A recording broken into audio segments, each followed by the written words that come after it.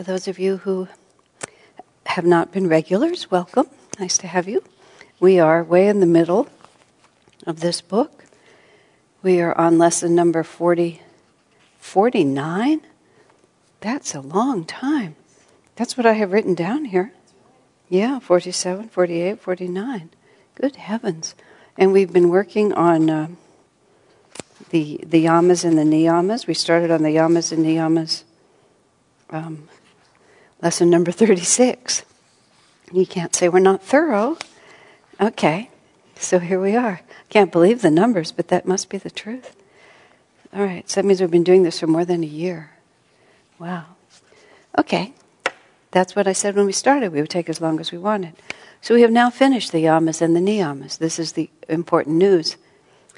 So we are now up to 246, 2:46, the second book, the 46th sutra. And we're up to the word asana. So let's just sort of start right in.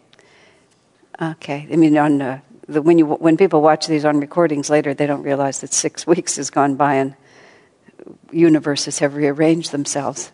They just know that now we're on 246. Okay, asana, the third limb of Ashtanga Yoga, means to be seated in a firm, pleasant, and relaxed position.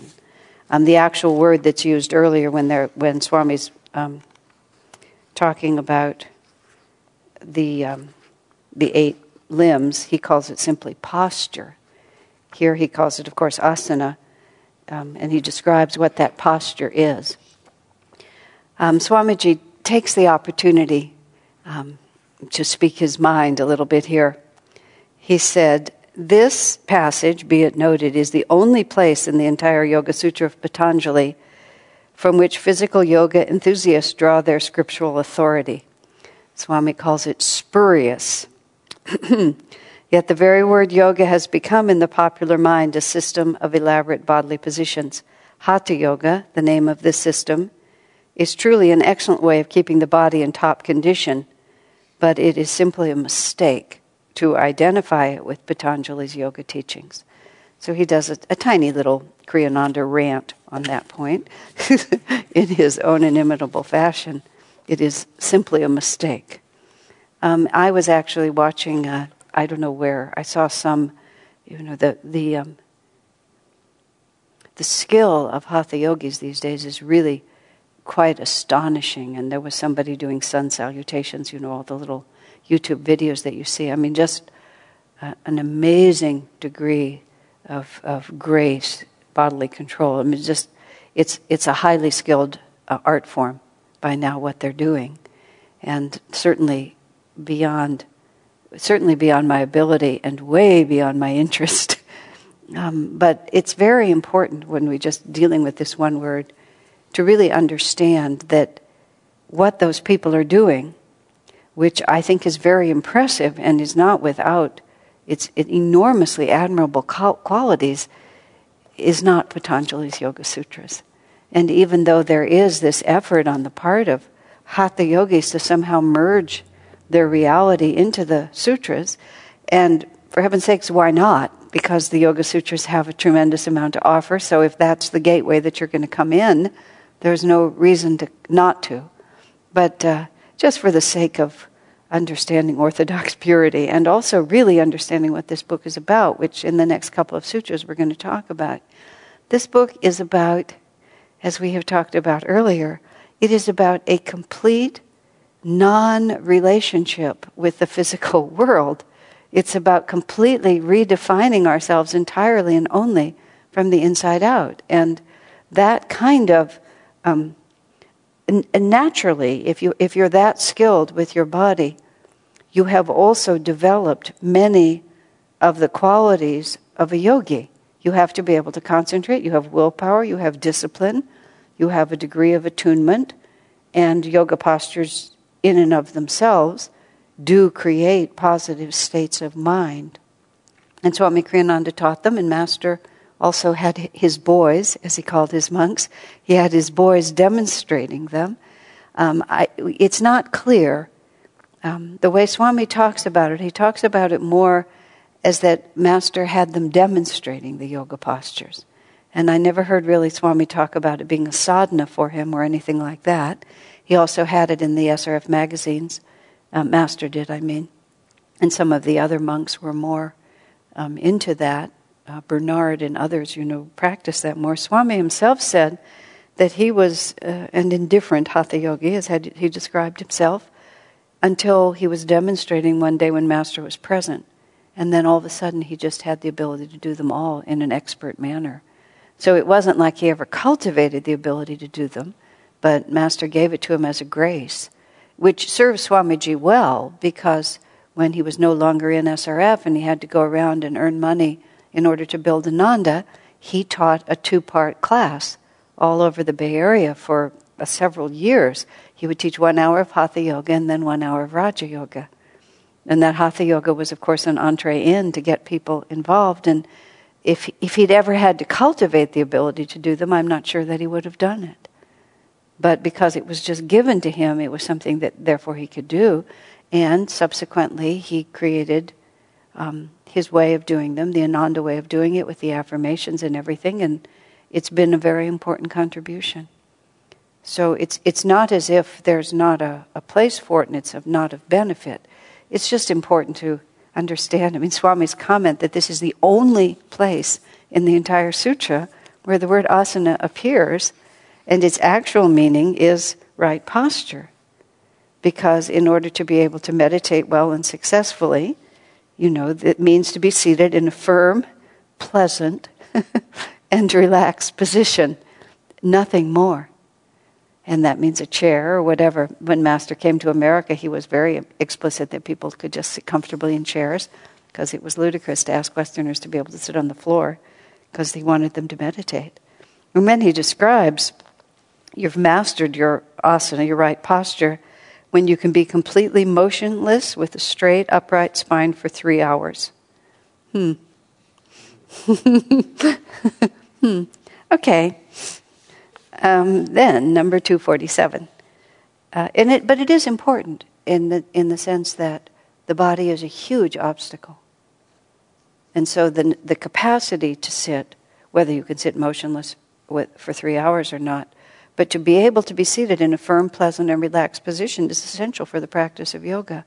And for that reason, energization, at least, if not hatha yoga, is a great benefit. I mean, how much of the time is our meditation ultimately interrupted because we become too uncomfortable, just one way or another? The body begins to annoy you. And as he puts down here, he says, sitting very still and resisting the temptation to look around, scratch, shift, sniff, or swallow. He kind of lists them out. So number 247 is, by reducing one's natural tendency toward restlessness and by visualizing infinity, true posture is acquired. And so what Swami writes here, which Master recommended, is that you visualize yourself seated bodiless, suspended in vast space. It's a really beautiful image, isn't it? That we just, and this is the real message of Patanjali, is not that we do all these extraordinary things with our body, but that by inward concentration, the body simply ceases to exist. And Swamiji on many different occasions has really offered us that particular visualization where you're just in the middle of nothing at all. And this is also completely consistent with everything that Patanjali is talking about, where the outer reality is just not our concern. It's, as I've said in these earlier classes, the outer world becomes irrelevant. That whatever it's doing just has nothing to do with us. And that really becomes our right state of mind, even when we're not meditating, when we're walking around interacting. It's there, we're responsible for it, but it's irrelevant to our state of mind. It's irrelevant to our state of consciousness. I find that at least just fascinating to contemplate, because the sense of cause and effect. Last night I was talking to the sadhaka group, and the subject was relationships. And at the end, somebody asked me, in all the counseling that I used to do a lot of couples counseling, What did I think was the essential? What was the most consistent issue that was brought to me? And there was some more serious discussion, but in the end I said, I feel miserable, it must be your fault. And that sums up about 3 decades worth of couples counseling. But that's when you think the external world is intensely relevant to your own state of mind, don't you? And to really realize that it's just my responsibility. And so that's where when you move off to meditate and try to in every way separate yourself from the world you're living in by simply disappearing it. I love that. You're just floating bodiless in infinite space. Such a fabulous image, isn't it?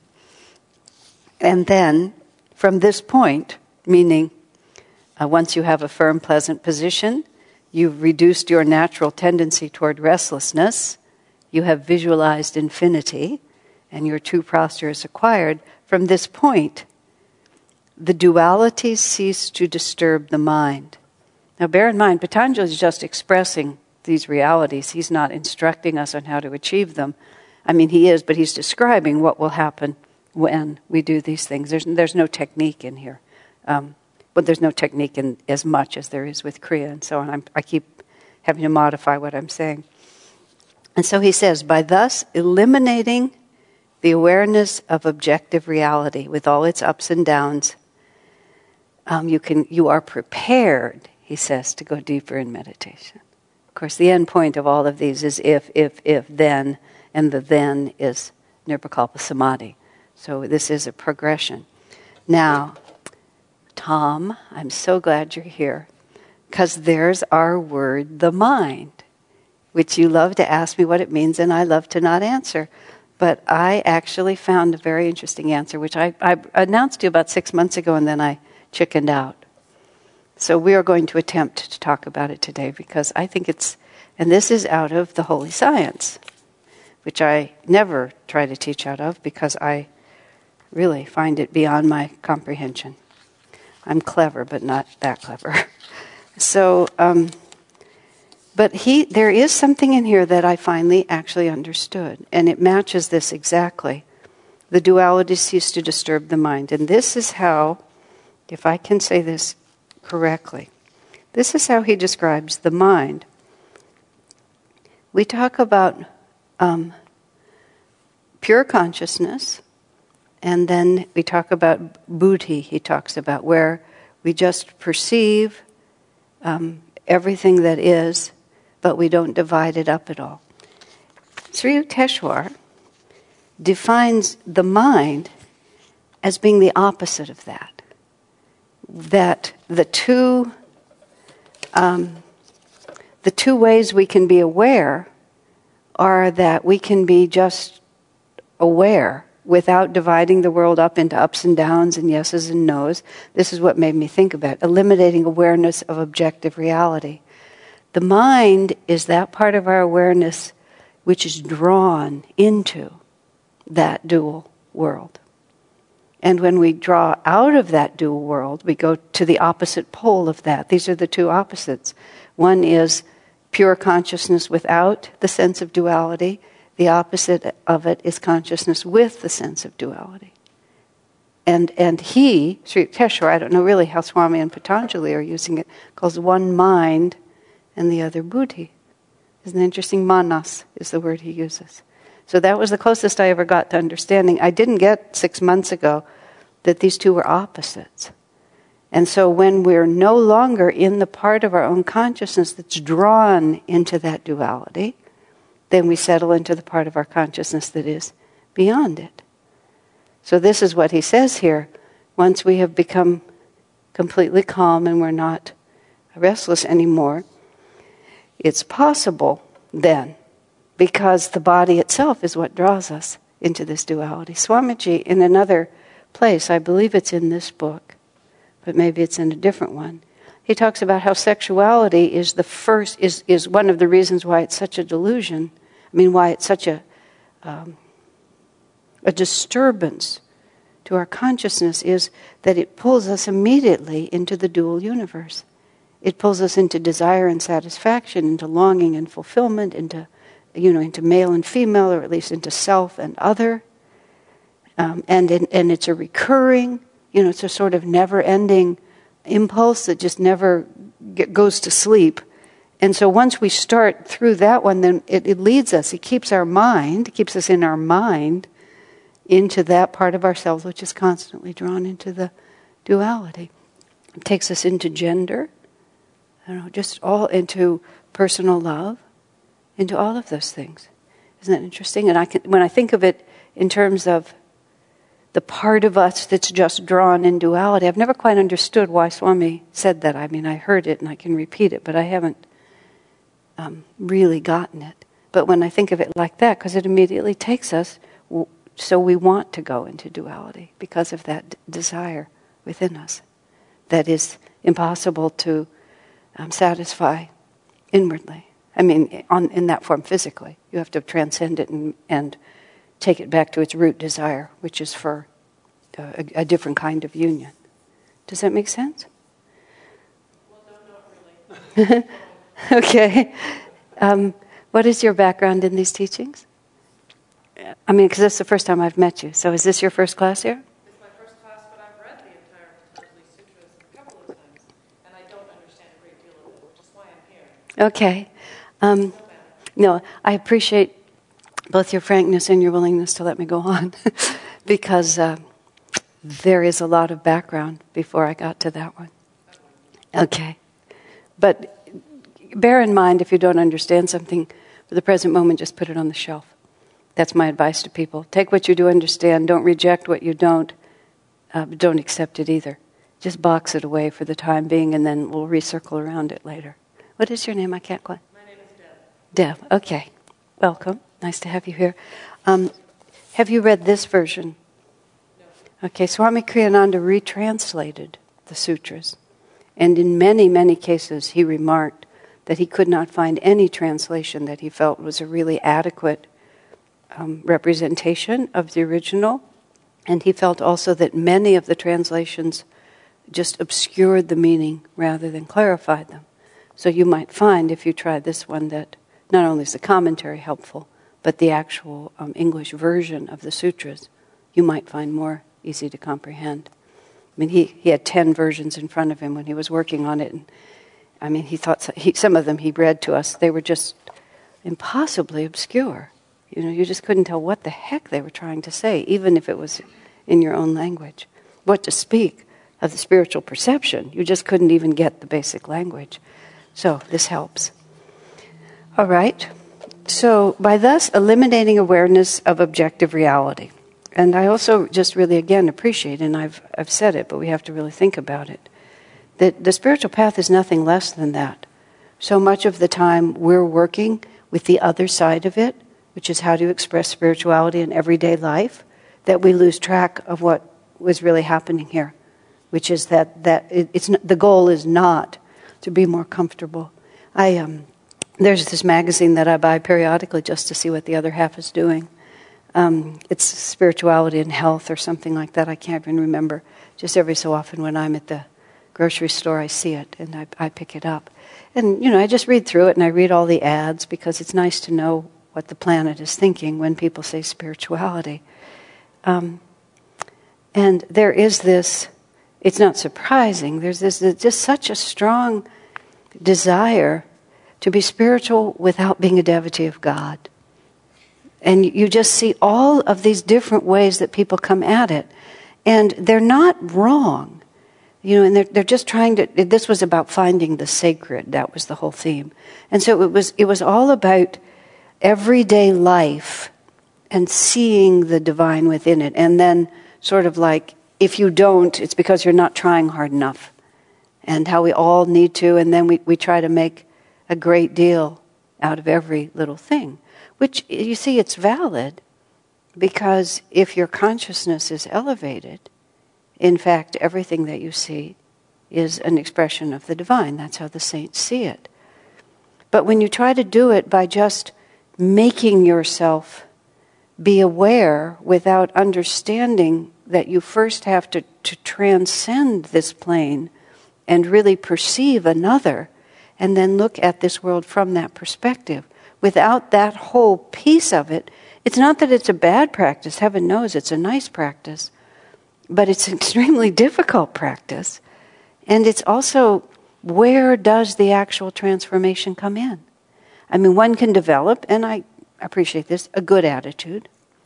But then you end up sort of like, you have to also celebrate the suffering, and you have to also celebrate the sadness. And it's just, to my mind, a little muddled. But it's all a very serious attempt never to have to talk about God. Just to talk about awareness.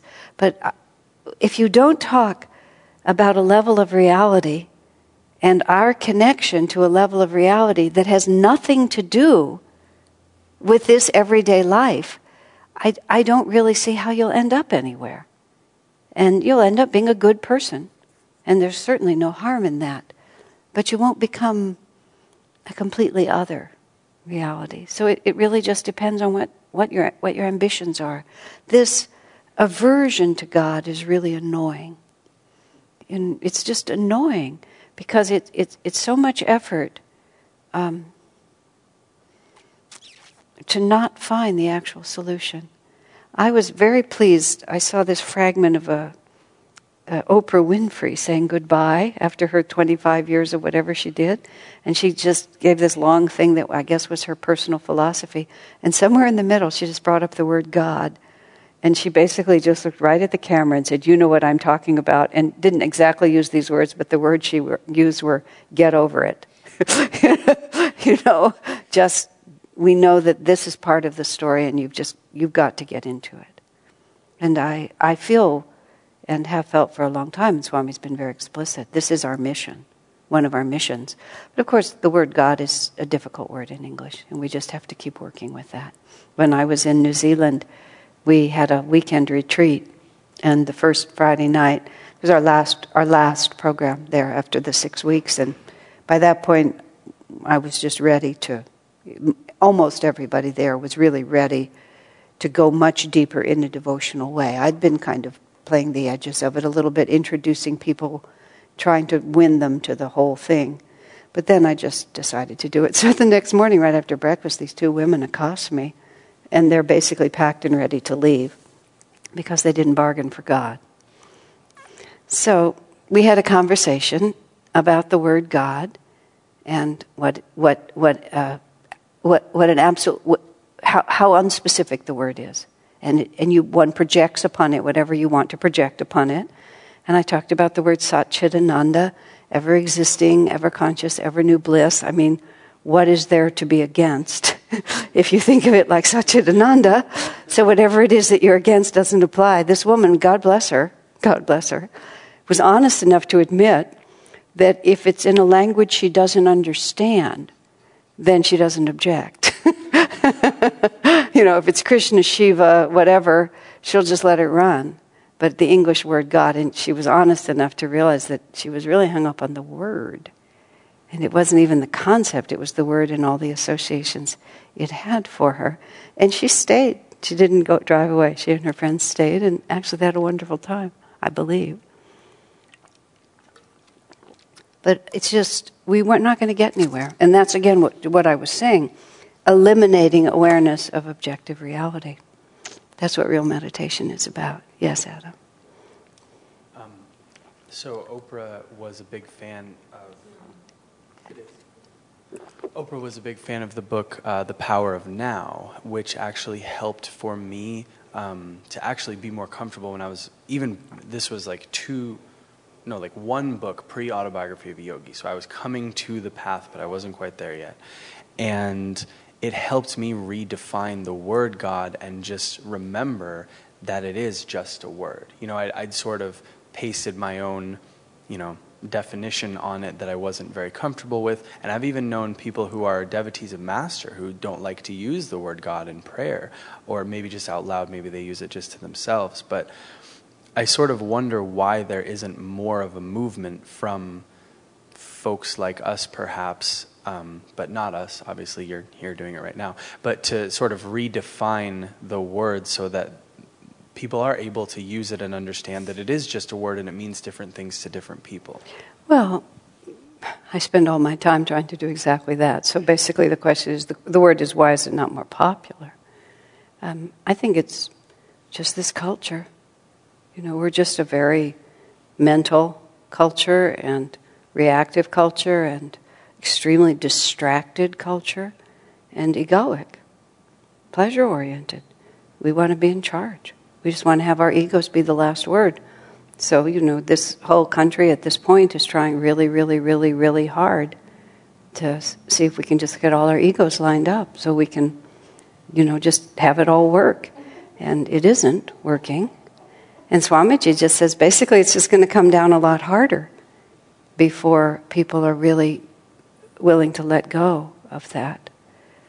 You go to other cultures, it's not like that at all. This is America. It's a good thing because we're self-reliant and so on, but we're also just materialistic and arrogant. Just can't be helped. It's just what we are. We're good people. I like this country. I've been to a lot of others, and this is a darn good one. But that's an unfortunate characteristic.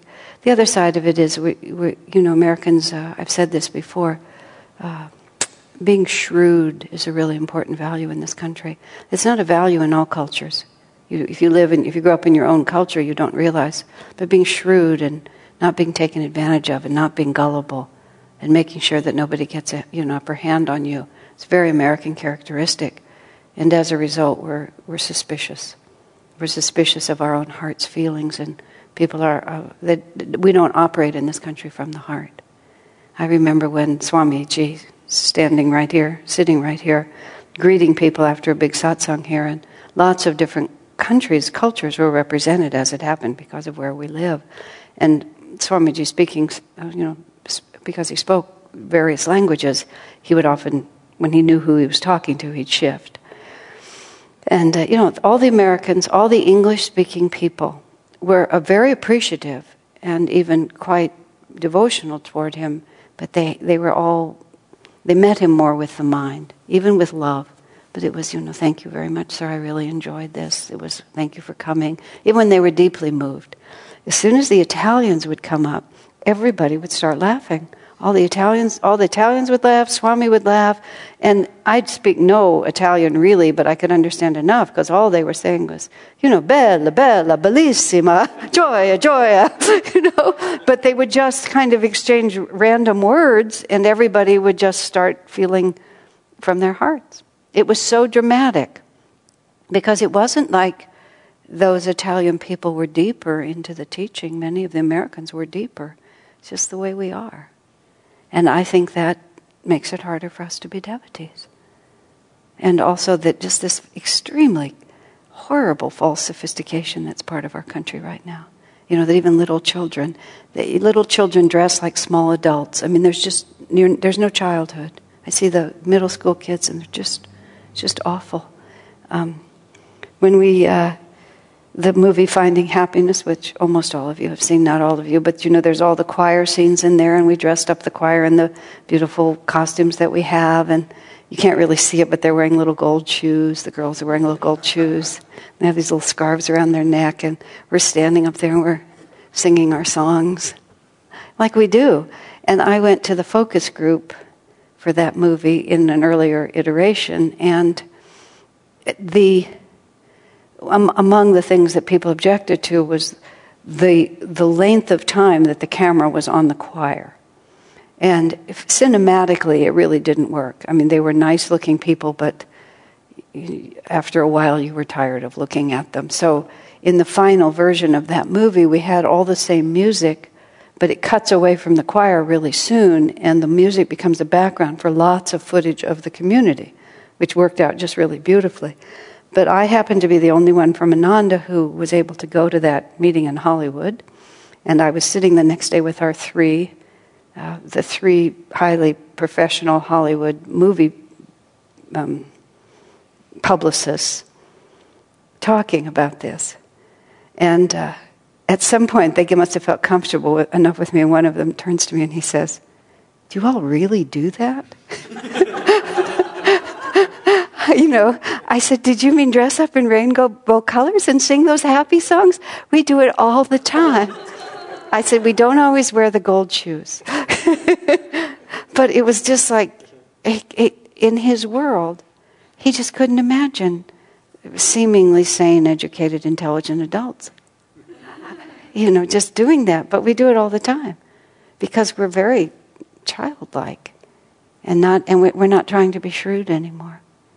It didn't work cinematically. Even I had to admit that. But yes, we do it all the time. I was at one point when I was trying to make Ananda into a California city. This was back in 1981. That marvelous project that we worked on. And so we were involved with the local county. And there was this man, Jim Cranmer. He was an engineer and he was one of the officials, and we were working closely with him. So when Christmas came, he invited us to his Christmas party, us as myself and this woman named Dallas Atkins, who was an attorney, and she and I were working on this. Sheila Rush was also working with us, Nidruva, but I think just Dallas and I went to that party. He invites us to his Christmas party. Okay, we're trying to make contacts in the local area, so it was just an afternoon, so we went to this party, and it was held in this room, just, a little decoration. There was a piano in the room, but it was kind of pushed off to the side, and it wasn't really accessible. And we arrived at this party. It was about a 2 or 3 hour party. And we looked around, and we tried to figure out what we were going to do at this party. And we realized that we were expected to drink alcohol. And that was all that was going to happen at this party, is that people were going to gradually get more and more drunk. And that was the entire entertainment. No music, no games, nothing. And it was just like, it was very sad, actually. But it was also so bewildering to us. Where's the creativity? Where's the fun? Where's the friendship? Where's the interaction? So we, hung around just long enough till the vibrations began to change, and then slipped out the door. But it was very painful. But that's what happened. Somebody said to me yesterday, "Oh yes, my relatives are very calm now because they drink so much." They're just at the end of their lives and they're very disappointed, so they're solving it by just sort of a steady diet of inebriation. Wow. Well, they just get to try it again later. So, by thus eliminating awareness of objective reality, by moving up in your consciousness instead of down, the next stage, this is number 249, the next stage in meditation is to calm the flow of the inner life force. Okay, see, we're moving progressively here. Asana is to calm the agitation of the physical body.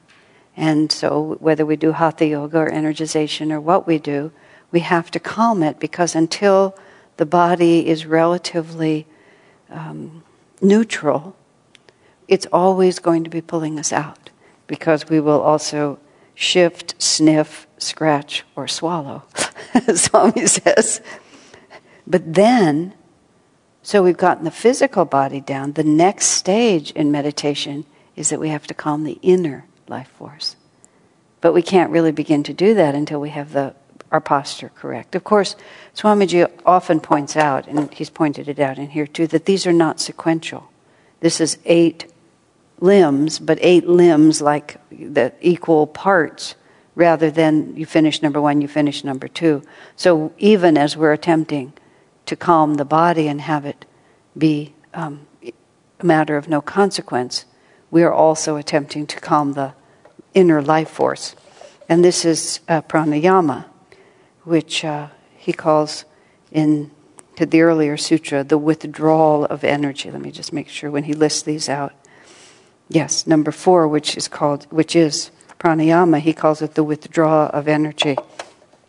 And so the energy that we're withdrawing is that even if the body is not moving, we're still engaged in it. We're still listening to see if the phone rings. We're still opening our eyes every so often to see if the fog is lifted, or to glance at the clock, or to mutter or think about something or have an idea and write down a thought, whatever it might be. The life force is still just right at the edge. And so what we really have to learn to do now is we have to learn to withdraw all that life force into the center. And this is, as Swamiji well points out, this is actually the process of death. When we die, that's exactly what happens. I was listening to a satsang that Shurjo and Narayani gave in Chennai sometime in August. And Shurjo and Narayani were with Swamiji in his last moments when he died. And Shurjo expressed it just slightly differently than I had heard either of them express it before, that when Swami passed away, he passed out of his body. He was sitting at the breakfast table, and he had this seizure. And that was really, as Shurjo described it, that's when Swami left. But they moved him to the bed and tried to get him to come back. And so he actually breathed a handful of times more. But Shurjo said that was the point at which he left. And he had this seizure, and the way Shurjo described it is the energy, his whole body contracted. And it just contracted up and away from the bottom all the way to the top. And everything contracted really intensely like that. And then suddenly it relaxed. And he stopped breathing. So it was sort of just like that, just the whole thing just pulled out. And then they moved him and put him out on the bed, and Shurjo was chanting Om, and Miriam and Narayani were encouraging him to breathe. And so he did a few more times. I mean, I don't know whether it was 3 or 4 more times, not much. But that comment of Shurjo's that he left all at once and then he was gone. That was that. But he said Swami was totally ready to go, but he could feel people pulling on him, so he breathed through his body a couple more times. And he actually, he opened his eyes and he looked at Narayani and then he stopped. At which point they all knew that he was finished. And then they stopped trying to pull him. In his state of awareness, he could be conscious of everything that was going on. It was a beautiful expression. If you look it up on, I don't know where it is, Ananda, India, somewhere. August in Chennai. So he's talking here about exactly what we're doing. When the body dies, it dies from the edges out, and all the energy comes into the spine, and then it comes up the spine. That's what made me think of that. And that's exactly what we're doing. But when death comes, no willpower can bring you back. That's just the final exit. But in meditation, it's an act of our will to withdraw that energy. And therefore, of course, as soon as we direct our will outward again, our energy comes out again. But it's in the context of studying Patanjali's Yoga Sutras. If we're studying other things, we talk more about the integrated life and all these other things. But Patanjali's the extremist, and that's where we're trying to go. So a very excellent image. It's just a very simple and a good image is that this is the small death that I'm doing here. Imagine if I am bodiless, suspended in infinite space, and I simply, all of my consciousness is, in my spine, in my chakras, and at my spiritual eye. There is no other reality for me at this time. These are marvelously liberating ideas. And of course, on Sunday I was talking about sometimes I don't like when I'm with a group of people who are not that experienced on the path to use the chant, I want only thee, Lord. It feels too extreme of an affirmation for me. And I fear that people will subconsciously rebel against it. Because immediately they'll think of all the things that they still want in their lives, and it's a bit hard. Of course, it's a true affirmation, and I'm not. It's a beautiful chant, and I personally really like it, but I can sometimes feel the resistance. But all of the chants, many of the chants are like that. They're big stories. I often use listen, listen, listen to my heart song, because that just is more of a bridge sometimes. But when we're sitting to meditate, if we're really serious about our meditation practice, we eliminate awareness of objective reality by all the techniques that we're talking, and then just let it all go. Just imagine that we're in the last moments of our life and we simply aren't connected to this body anymore. This woman that I knew who was close to death, I went to see her, and she knew that she would last just a few more days. And it's like large part, one half of her body, much of her body, just she wasn't related to it anymore. She could still walk a little bit, and she got up and was walking, and she just commented, just as sort of out of interest. She was completely unafraid. When I left her, she smiled and laughed and said, "We'll see you on the other side." But she just commented about the fact that she had no idea. It was her right arm. She had no idea where it was. And just nothing. She didn't know where it was, and she didn't have any idea what it was doing, and she had no control over it. And it wasn't like she'd had a stroke or something. It's just that the life force had withdrawn, and largely out of her right leg too. But it was so interesting, and she just presented it as, isn't it interesting? This has always been a part of my body, and now it just isn't, because I'm on my way to somewhere else.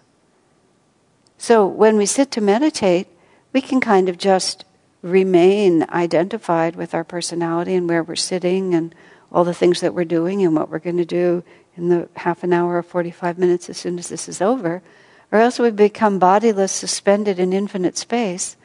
And then even once we're inside our bodies, just let all the energy withdraw.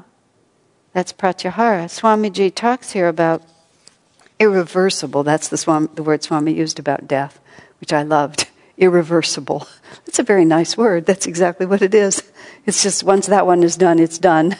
The little death. And this was how St. Paul talked about. He said, he used the phrase, "I die daily by the grace of Jesus Christ," he said. I die daily. Just meaning that the whole world ceases to exist for me. It's whether we can actually do it ourselves or not, but even just while we're meditating, just imagine how complete and irreversible the exit is when we actually physically die, and just using our creative imagination, just imagine if that was the moment that we're really having right now. And if in fact we knew that in this moment we really had to let it all go, what would we do differently than we're doing sitting there right now? Of course, it's slightly a game, but not really, because it's always the moment, and whatever the next moment needs to be will be given to us. And just to relax completely. And then Master Swamiji talks here about how pratyahara, pranayama, is often equated with the breath.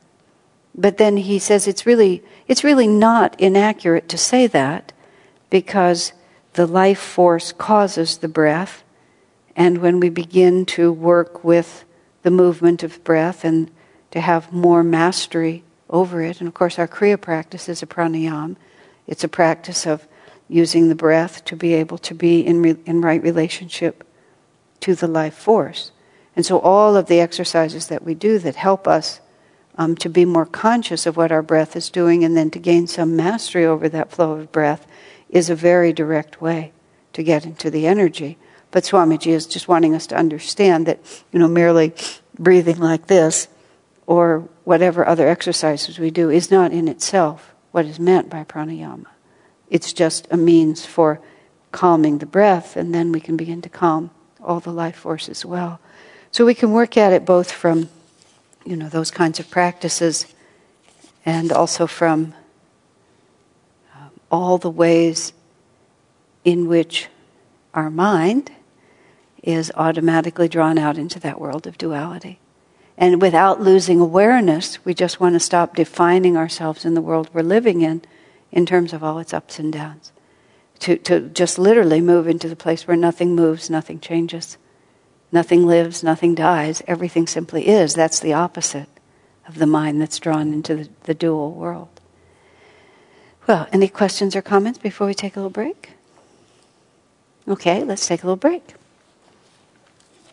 Then we will keep running right through this section. We are moving like so much faster than we have moved recently.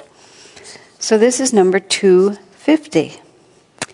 The emphasis while breathing, and therefore in the flow of the life force, may be more on inhalation, on exhalation, or on stillness. It may be on space entering the body rather than on the body's breathing, on the timing of the inhalation and exhalation, whether rapid or slow, and on the number of counts in each inflow and outflow, whether the flow be short or long. So he's basically just giving you a summary of all the possible pranayama exercises that you can do without really giving us any of them specifically, but he's telling us all the different ways that we can use the breath to access life control. And this is a lot more.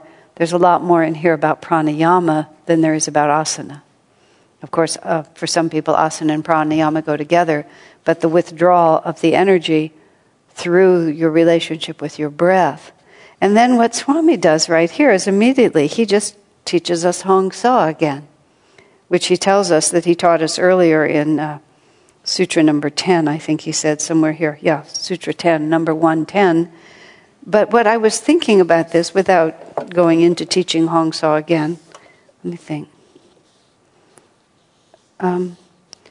is how Master took the entire ancient science of yoga and he reduced it down to a handful of specific techniques. It's not that we don't have anywhere any of the traditional pranayamas of counting the breath and alternate breathing and all of that. Swami has a lot of that in the art and science of Raja Yoga, because it's right here in Patanjali that these are very good methods for being able to make these changes. There's all kinds of different ways to work with ourselves to make these changes. I tend to work with attitude, with devotion, with service, and meditation. But I don't spend a lot of time teaching all of these small things just because of the way my temperament it is. It doesn't. I emphasize that because it's one of the great things about Ananda is that there's a lot of us, a lot of different ones of us, and everybody has a slightly different way of approaching it, and you can find a way that works for you. Deb has a question. Deb, because of the recording, you have to speak into the microphone, if you don't mind. So that way it comes up in the recording. Just put it fairly close to your mouth. So what you're saying is that breathing, the pranayama, is only one of tool or technique to, I guess as the Tibetans would say, dissolve obscuration. So it's only one way to work with the mind? Well, it's just one of many ways. One of many ways, but it's an extremely important and central way to do it. Because the relationship between life force and breath breath and life force are totally interwoven. So it's important to have some aspect of pranayama worked into your personal practice. Yes. That's the point of the sutra? That's the point of the sutra. Right, thank you. And what I was finding interesting, and again, you're working at a slight disadvantage, but we'll catch up, is that one of the fundamental practices of Kriya Yoga, which is to say the path that these masters taught, it begins with a breath meditation. And that meditation, as described in this particular sutra, involves watching the in and out flow of the breath, coordinating the in and out flow with the mantra Hong Sa. And what I was realizing is that of all the possible things that Master could have taught, from all of these different possible ways that you can work with the breath and train it, Master taught Hong Sa. Because it brings it in right to the essence. And it helps us who are following this particular path not feel that we have to run around and add a lot of other things. That's what I took from the way Swami commented on this particular sutra. He's wanting to make this book, he's not making it a sectarian book. And the Hong Sa technique is also very well known. It's not by any means unique to the path of Kriya Yoga, but taking the sutra, which is talking about all the possible ways you can do pranayams, he offers us the Hong Sa. Yeah. It seems like just the way the sutra part is written, the emphasis may be on all these other things, which sounds kind of like in Hong Sa, you don't control the breath. The breath is going to do whatever it will do. It will be faster, it will be slower, it will be deep or shallow or whatever. And it doesn't matter. Is that what the sutra is saying? Or is the sutra saying like you can do different pranayams, some of which, emphasize different things in different ways, and then Swami only decides to comment on one which doesn't actually emphasize any of those because you're not controlling it? It doesn't say anything about control. The emphasis while breathing. Right. Yeah. I was wondering if that's what it meant, because it just says the emphasis may be. Yes, exactly. That's what I'm saying. Yeah. We're both saying the same thing. It may be on any of those things. So Swami says, okay, so here's one to try. Just do this one. And it just simplifies it down. There was a phrase here. The additional matters to think about, space, rapidity, and numbers, are means, this is his explanation, means simply for keeping the mind focused on what one is doing. You actually say it's okay for people to do that in Hong Sa? No. Because that's not how Hong Sa is taught. Okay, but he says it right at the end of explaining He does, doesn't he? Hong Sa. Yeah, he does say it. Let me just see in the possible.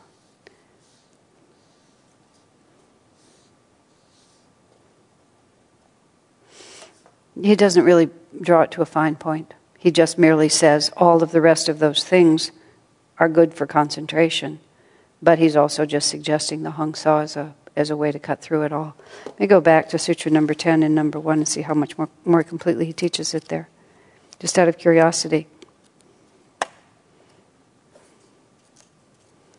Well, actually, see, in step 110, he teaches it a great deal. He teaches it much more completely than he does in this one. So he's just summarizing it at this point.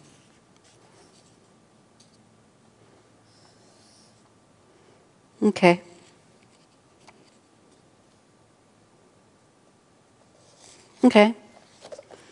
So, one can go from here into any kind of pranayama practice that you want to, because Patanjali endorses it all. So Swami's just not randomly, but specifically recommending this. We need the microphone on that side. Thank you.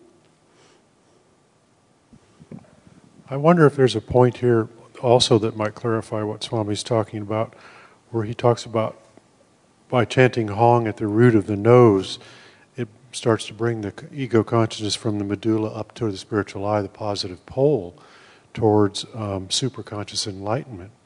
So he's talking as he's encouraging us to go for superconscious enlightenment by practicing Hong Sa.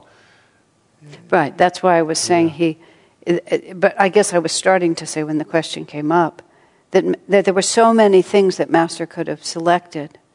And when you really think about the actual techniques that Master taught, we don't think about a whole lot of things. We think about doing Hong Sa, we think about energization, about Om, and about Kriya. You take the whole, and it just comes down to that. And of course, people then personalize it. This is what I was starting to say. People then personalize it by just, this is my karma, this is my orientation, this is what works for me. So I was asked during the break whether Swami Kriyananda ever did yoga postures as part of his personal sadhana. And I never took any classes from him in the city. So I only saw him at Ananda village, at which point, by the time I got there, Satya, the man Satya, was already living there, who was an expert hatha yogi, and so he always led all the yoga postures. So I can't recall ever seeing Swami doing a single yoga posture. And in all the years that I knew him, I can't remember him ever doing a yoga posture in the context of his own personal house or life. We'd have to ask Jyotish. Jyotish was with him in lots of classes, so of course he led them at those classes. But I don't think it was really his sadhana. And one of the reasons he taught them at that time and wrote the whole course about them was that was so soon after he was separated from Self-Realization Fellowship, and he was looking for a way to do something that Master taught that they weren't doing. And Master had endorsed Hatha Yoga, but they weren't teaching it. So that's one of the reasons he put a lot of emphasis on it. But I never saw him use it for his own life. But I don't want that to stand, because I don't feel like I'm an authority on that. Some of the things that I say about him, I have verified. This one I'm just to the best of my recollection. But then again here he taught alternate breathing and various things like that in the course of our Ananda life. We all learned a lot of those things. But when he talks about it here, he just goes right to the Hong Sa, because if you do it properly, it withdraws the energy from ego and puts it at the spiritual eye, which is the whole point of the exercise. But he implies here, and I think this is what this last part, the additional matters are for keeping the mind focused on what one is doing. And hey, some of us might need some of those additional matters to, like, perhaps keep our mind focused on what we're doing. What do you think? So he's kind of offering that in there. But I think he's also wanting us to understand that, again, he's making this point that none of these things are really the point. I mean, these practices are for the sake of accomplishing this other goal. And if we can accomplish that other goal in this way, that's a much more direct method. And the others are supporting. And if we need them, if they work for us, I don't want to say we need them as if it's lesser to need them. But if they benefit us and work for them, I mean, think how much time we waste doing nothing useful at all. Oh, so maybe if we could spend some of that doing measured breathing, that would be a nice thing to do, don't you think? You have to weigh one thing against another. Think about what you're really doing here. Okay, any other comments or thoughts here? I love this, the opposite chakra. I mean, that's something that, when I was in New Zealand again, I had the opportunity. So many of the people I was talking to, it was a very, if it wasn't an empty space, but it was a relatively clean space. People's minds were not as cluttered with as many other ideas and contradictory thoughts, just because of the nature of the situation, and people were becoming interested rather directly, and so nothing about Master's path was known, and it was so much fun. It was so much fun, in the highest sense of fun, to just sort of see how fabulous these concepts are.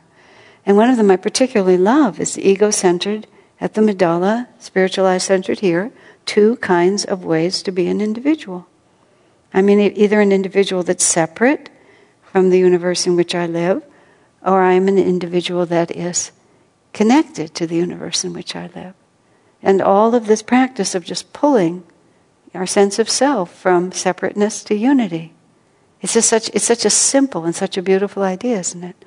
And there's so many things that we do, and this goes to the ordinary life. This is the non-Patanjali part. And when I was there, I was teaching much more of this, of how do you really do this in ordinary life? And of course, separateness or unity. In every situation that you're in, what do we want to be affirming?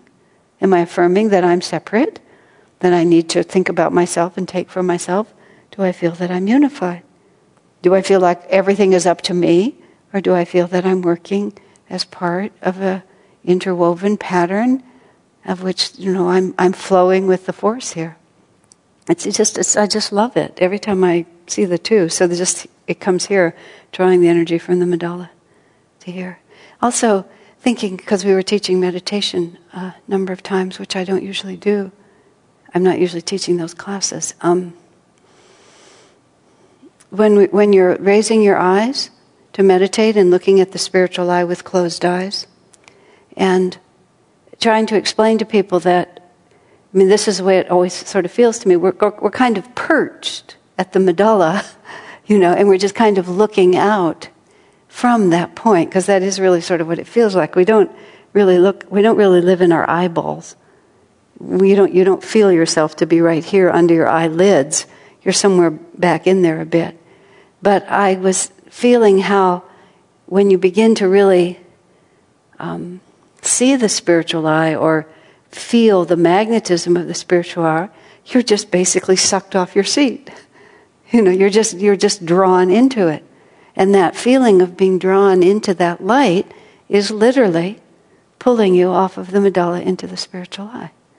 And that's the expansive way of feeling it, that your whole energy is just going out. And you're no longer just trapped in this little machine that we're always so trapped in with these solid edges. We just lose all of that. And then we are bodiless, suspended in infinite space, more or less. Okay? So, any questions or thoughts? Number 251. There is a 4th kind of pranayama, 4th meaning between inhalation, exhalation, and stillness. And that 4th one, there's a 4th kind of pranayama which occurs during breathlessness, when one ceases to be aware of the outer world and the body. My guru used to say, breathlessness is deathlessness. I don't know what other translations say, but Swami takes the trouble to say translators have made a mess of this last clause. Breathlessness ensues only when awareness of outer reality fades and one becomes increasingly aware of the inner world. I can't comment further on that. I'm not qualified to. 252. In consequence, the veil hiding the inner light is removed. I love the way the words follow in sequence. In consequence, meaning when we have moved out of having to breathe altogether, because the breath is what keeps us engaged, the duality of the breath. And so when we stop having to engage with the material world, then the veil dissolves and we see the inner light perfectly, because mind has been conquered, the part of us that's being compelled, because even the up and down of breath is the last form of that duality. And so when that ceases and goes into perfect stillness, then there's nothing that pulls us into the dual world anymore, and the inner light is revealed. In consequence. 253. Then the mind becomes fit for true concentration. Oh dear. But there's lots of less true concentration prior to that, don't you think? Okay. When all distractions have been removed. So then we get to the fifth state on the path of contemplation, which is Sutra number 254, is known as pratyahara, when the interiorization of the mind, when the senses are withdrawn, and the chitta, essential feeling, is calm. So, but we, even without practicing all of these perfectly, this is, we watch ourselves, take, I don't know what you would call them, baby versions of this, or intermittent versions of this. And I do think it's enormously helpful, as I've commented many times before, to really meditate on what those realities are, so that you have an inner intuition about what those realities are. And that's one of the ways that, because what we're doing with all of this, much of this, there's two realities happening here. One is the actual being drawn into these states and then having everything about us respond.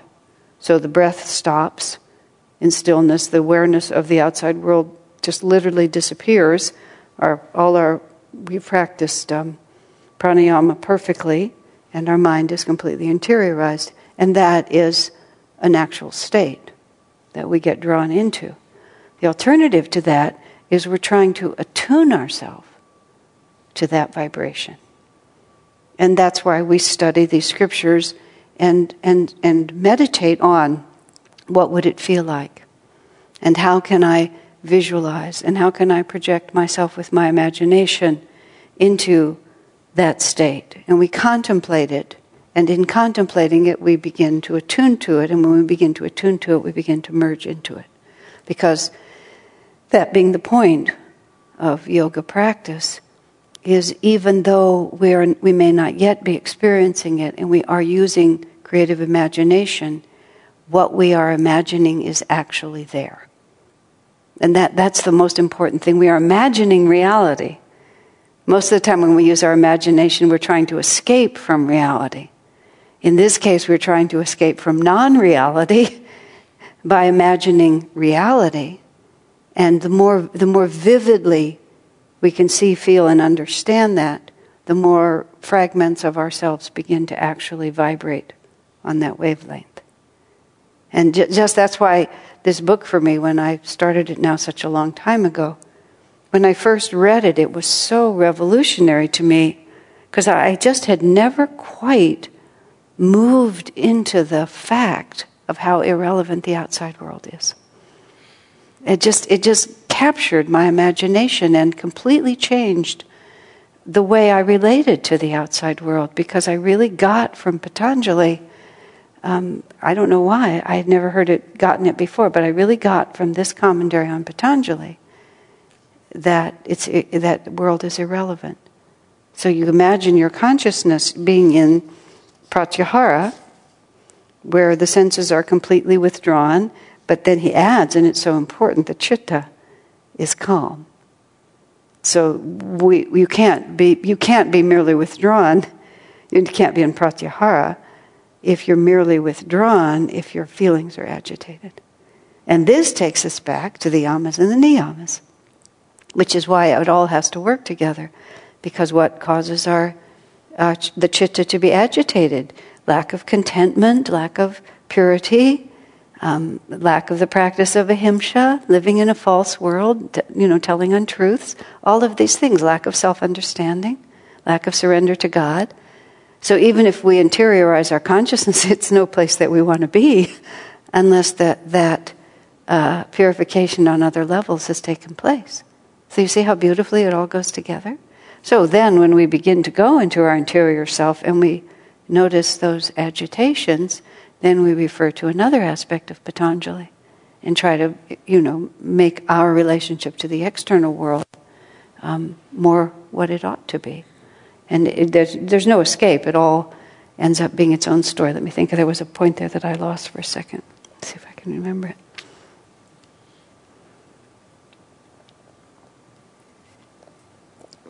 Oh, I remember, and this has been a truth all through my life. Sometimes what disturbs you in meditation is as important as the peace that you find there. Because when you really bring your consciousness inward, and then you find out what keeps you from being able to be completely calm, often you find out things about yourself you didn't know. At least that's been my life experience. You realize, what your true feelings may be.